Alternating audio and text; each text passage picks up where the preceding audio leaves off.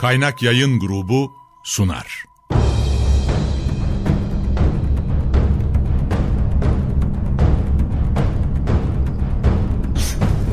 Günaha bulanmış hayatlar, kaybolmuş benlikler, çorak gönüller, onunla yeniden hayat buldu.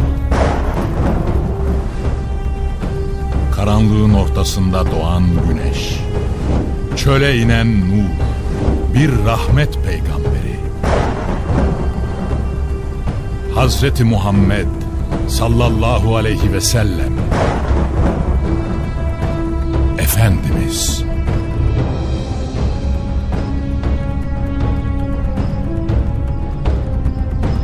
Eser Reşit Haylamaz.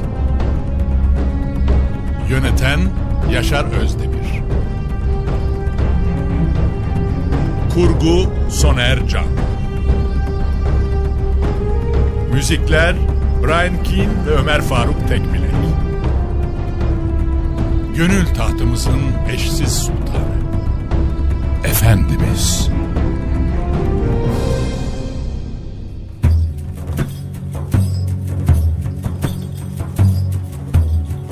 Medine ufuklarında çocukların sesleri yankılanıyordu.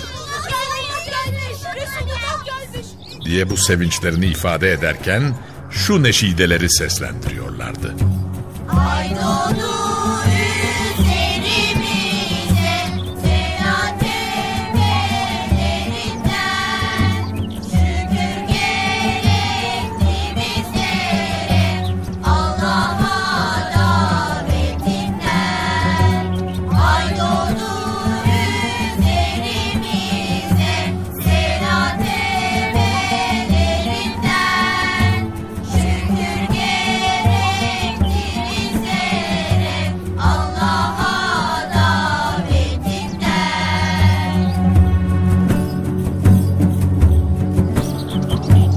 Ay doğdu üzerimize Sena tepelerinden, bizi ayrı davet eden, aramızda kaldığı sürece şükür vacip oldu bize. Ey aramıza gönderilen elçi, şüphesiz ki sen itaat edilecek bir işle bize geldin. Diyerek medeniyetin beşiği Medine Efendimiz'i bağrına basıyordu. Beri taraftaysa elindeki defe vurup ritim tutturan bazı insanlar, Bizler Mekkaroğullarının komşularıyız. Ne mutlu ki Muhammed bize komşu oldu. şeklinde sürur neşideleri seslendirirken onlara yönelen efendiler efendisi şöyle mukabele edecekti. Allah biliyor ki ben de sizi seviyorum.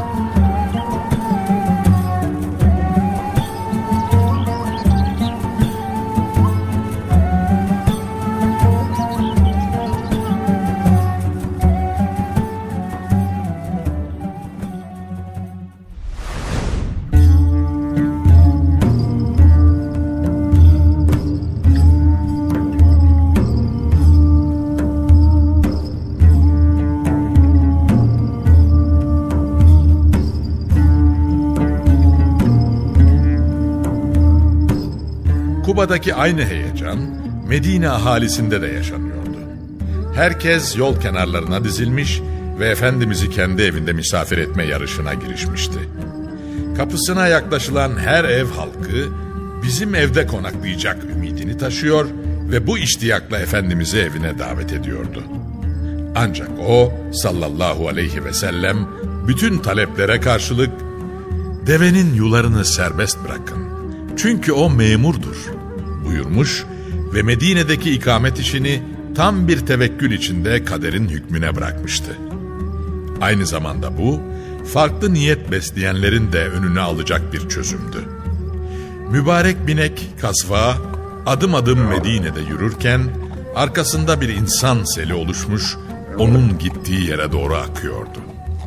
Medine sokaklarında yürürken sırasıyla Utban İbni Malik, Abbas İbni Ubade, Ziyad İbni Velid, Ferve İbni Amr, Sa'd İbni Ubade, Münzir İbni Amr, Sa'd İbni Rebi, Harice İbni Zeyd, Abdullah İbni Revaha, Adi İbni Neccar, Selid İbni Kays ve onun babası Ebu Selit'in evlerinin önünden geçiyor ve yanına yaklaştığı her evde aynı heyecan duyuluyor ve Efendimiz'i evine davet ediyordu. Her davet karşısında Habibi Ekrem Efendimiz sallallahu aleyhi ve sellem deveyi kastederek "Onun yolunu serbest bırakın. Çünkü o memurdur" ifadesini tekrarlıyordu. Neccaroğullarının kız çocukları daha bir coşmuş, mahallelerine konak gelen efendiler efendisine hoşameli yapıyorlardı. Bulundukları yerden Bizler Beni Neccar'ın komşu çocuklarıyız. Ne mutlu ki bize komşumuz artık Allah Resulü. sesleri yükseliyordu. Efendimiz sallallahu aleyhi ve sellem onlara döndü ve "Sizler beni seviyor musunuz?" diye sordu. Sevmek de ne demekti? Bir anda ortalık çınlayıverdi. Evet ya Resulallah. Evet ya Resulallah. Bu kadar gönülden gelen sevgi seline mukabil Allah Resulü de "Vallahi ben de sizi seviyorum. Vallahi ben de sizi seviyorum. Vallahi ben de sizi seviyorum" buyurdu.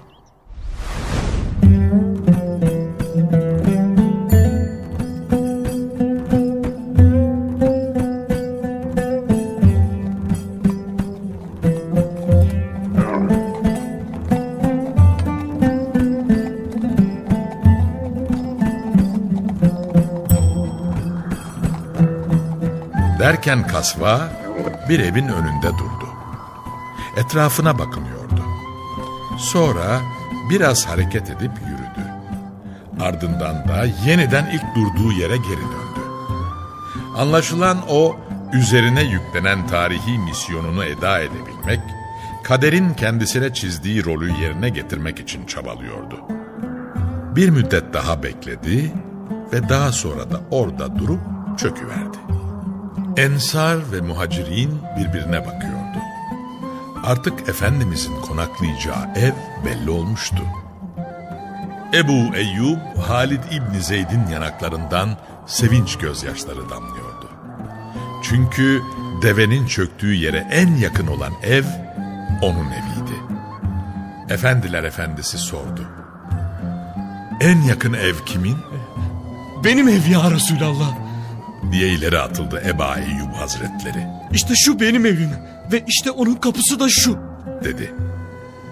"Öyleyse hadi senin evinde konaklayalım" buyurdu Allah Resulü sallallahu aleyhi ve sellem. Öyleyse içeri buyurun. Dedi Ebu Eyyub ve böylelikle 7 ay sürecek bir misafirlik başlamış oluyordu.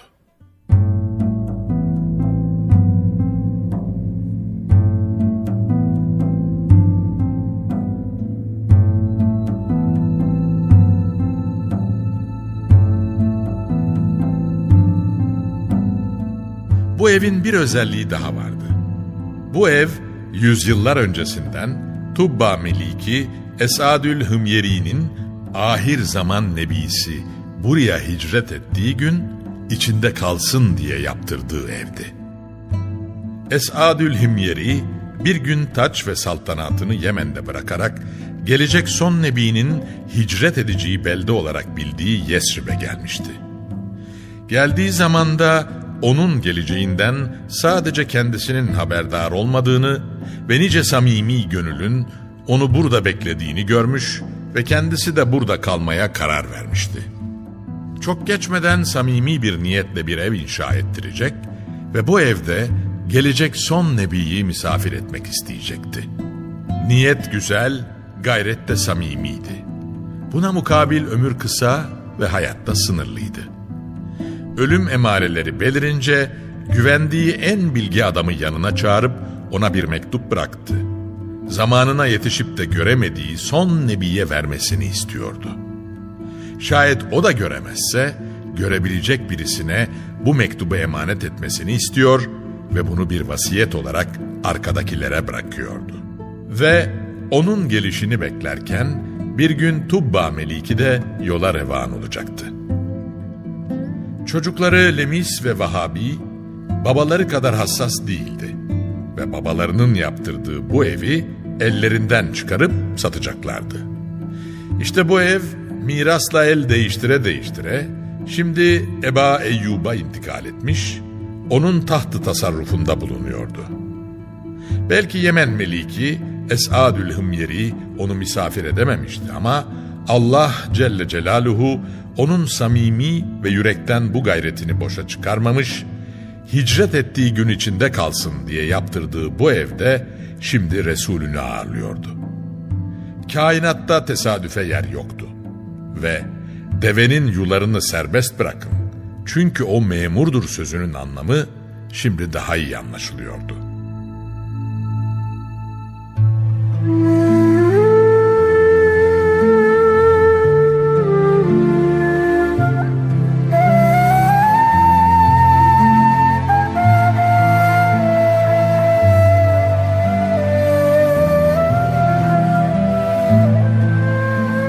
Elbette Hazreti Eba Eyyub, Medine'nin en bahtiyar kişisi olarak kendisini görüyordu. Bu sevincini ashab-ı kiramla da paylaşmak isteyen Eba Eyyub'un bir şiir terennüm ettiği duyuldu. Şöyle diyordu: Ben Ahmet diye birini biliyorum ki o Allah tarafından herkese gönderilen bir Resul ve yaratılmışların en şereflisidir. Şayet ömrüm onun ömrüne yetişirse ona en sadık vezir ve yanındaki amcaoğlu gibi olacağım. Bugün ben kılıcımla onun düşmanlarına savaş ilan etmiş bulunuyorum ki böylelikle onun sinesinde meydana gelebilecek sıkıntıları şimdiden bertaraf etmiş olayım.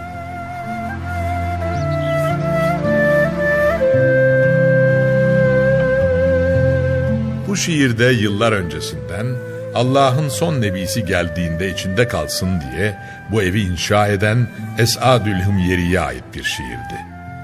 Belli ki hatıralar canlanmış ve şükür adına tahdis-i nimet olarak Allah'ın kendilerine olan ikramları dile getiriliyor ve böylesine önemli bir tevafuk bütün ümmete mal edilmek isteniyordu.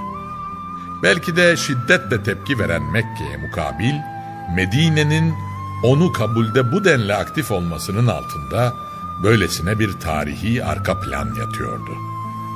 Gerçi Allah Resulü sallallahu aleyhi ve sellem Eba Eyyub'un evine misafir gelmişti ama Ensar'ın tamamı aynı heyecanı duyuyordu.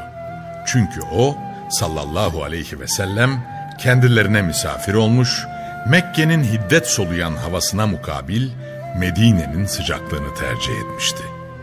Artık Ebu Eyyub'un evi Ensar'ın uğrak yeri olmuştu. Her akşam kapıda en az 2 veya 3 ensar yemek getiriyor, Allah Resulü ve yanına gelen misafirlerini doyurarak ensar cömertliğini göstermek istiyorlardı.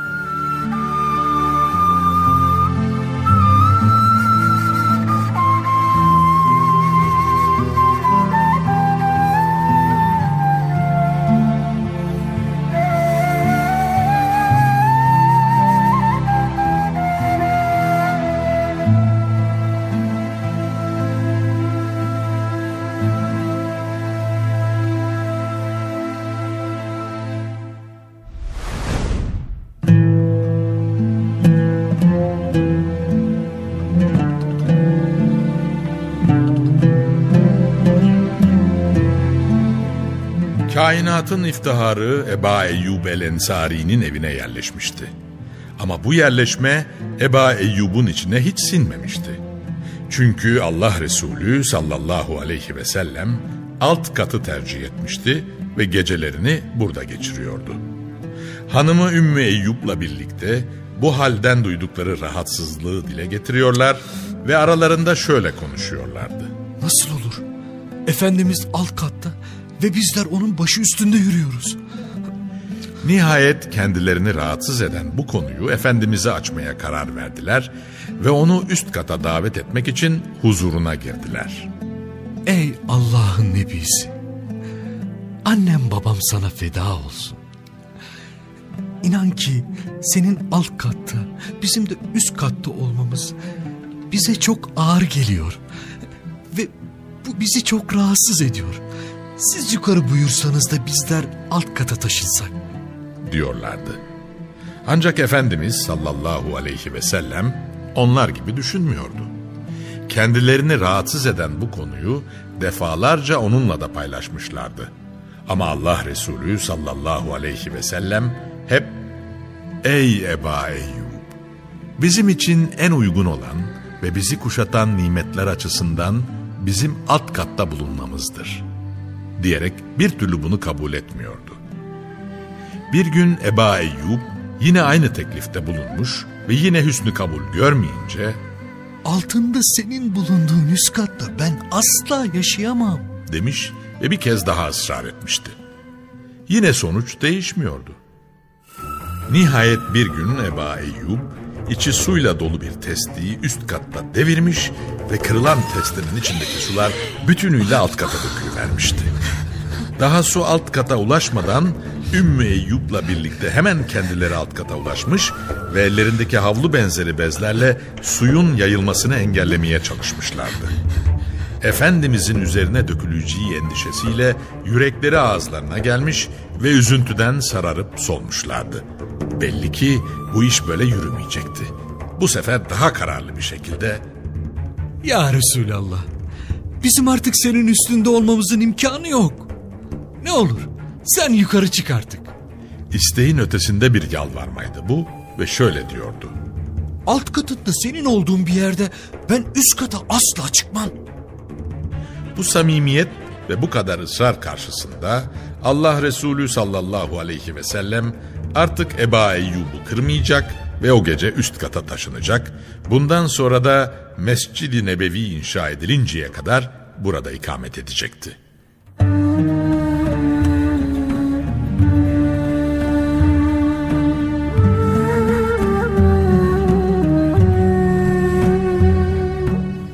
Dünyanın en bahtiyar ev sahibi olarak Eba Eyyub ve ailesi Efendimiz'i memnun edebilmek için artık o kadar hassas davranıyor ve gönlünü kırmamak için de o denli hassasiyet gösteriyorlardı ki Allah Resulüne yiyecek bir şeyler gönderdiklerinde geri gelen sofranın üzerine titizlikle bakıp inceliyor ve böylelikle onun ilgi duyduğu yiyecekleri tespit etmeye çalışıyorlardı.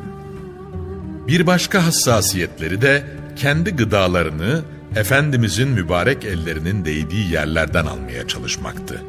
Onun artığıyla karınlarını doyurmayı en büyük bahtiyarlık sayıyorlardı.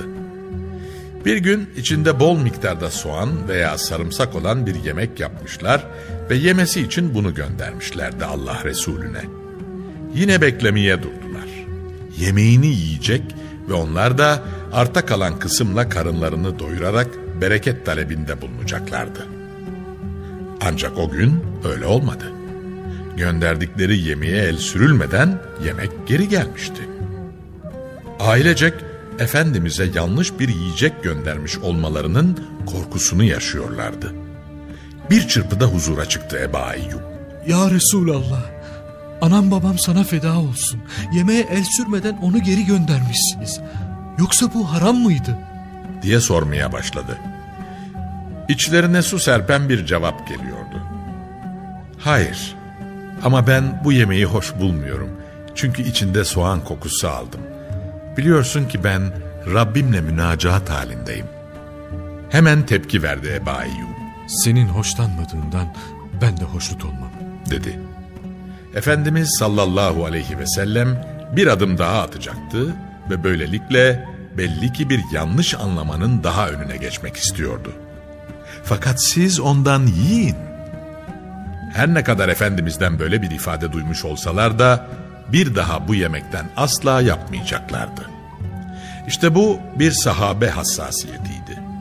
Bırakın emir ve tavsiyelerini, arzu ve isteklerinde bile onu takip ederler, yüzündeki bir hoşnutsuzluktan bile hüküm çıkararak Allah'ın en sevgili kulunu memnun etmeye çalışırlardı.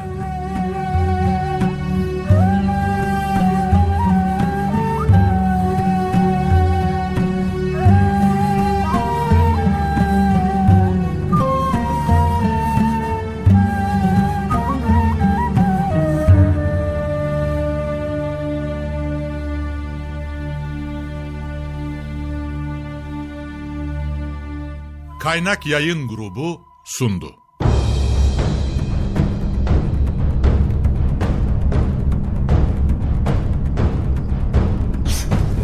Günaha bulanmış hayatlar, kaybolmuş benlikler, çorak gönüller, onunla yeniden hayat buldu. Karanlığın ortasında doğan güneş, çöle inen nur, bir rahmet peygamberi. Hazreti Muhammed sallallahu aleyhi ve sellem, Efendimiz